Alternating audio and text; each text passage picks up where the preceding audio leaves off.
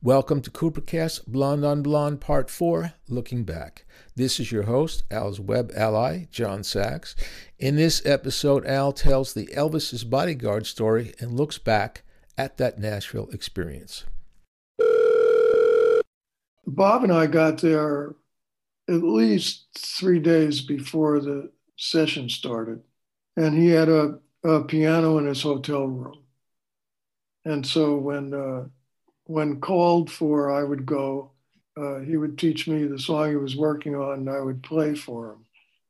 And that way I'd learn the song in advance, which wasn't bad. If he didn't call for me, I was like in the record store in Nashville. Remember, I'd never been there. And they had one of Elvis's bodyguards to look after Bob and I. So Bob didn't really leave the hotel. So he didn't have much to do with Bob. So I had his phone number. He said, if you get in a jam or anything, just call me, payphone. And so I was walking to the back from the record store, and these like teenage hoods started following me. And I went, oh, this isn't good. And so I went into a drugstore that had a counter, like a soda counter as well. And the reason I went in there is it was a payphone. And I called the guy up who was my bodyguard, who was named Lamar Fike, F-I-K-E. This was one of Elvis's famous bodyguards.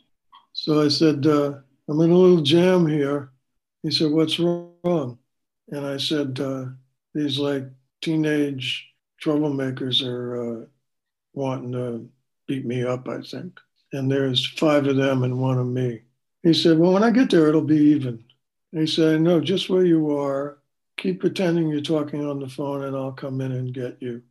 And in about 7 minutes, he pulled up in a giant fucking Cadillac and got out, left the motor running, and I saw him and I started walking out, and the guys started to go for me, and he looked at them and said, I don't think that would be a very good idea for you to do.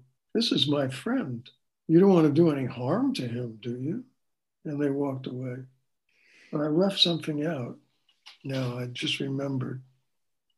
They did confront me. This guy came and confronted me, and it looked like he was going to punch me in the jaw. And I took my fist and I hit him between the legs with this part of my, I went like that. Uppercut. Yeah, but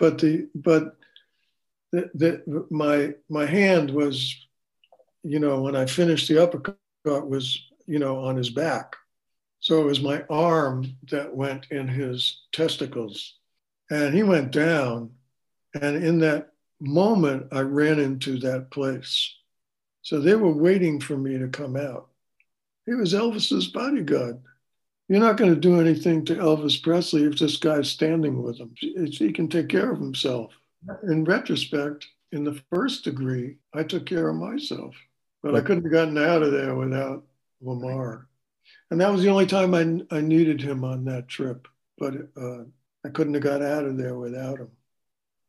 I asked you before, what were the kind of things that you and Robertson found so hysterical when you got back to your room afterwards? And the fact that we had been up for almost 24 hours. That's what we found hysterical. Food was not bad, I recall. Sometimes we went out to eat, if it worked out that way. But sometimes we'd go out.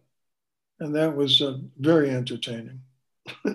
Would you go to a fancy joint or just a joint?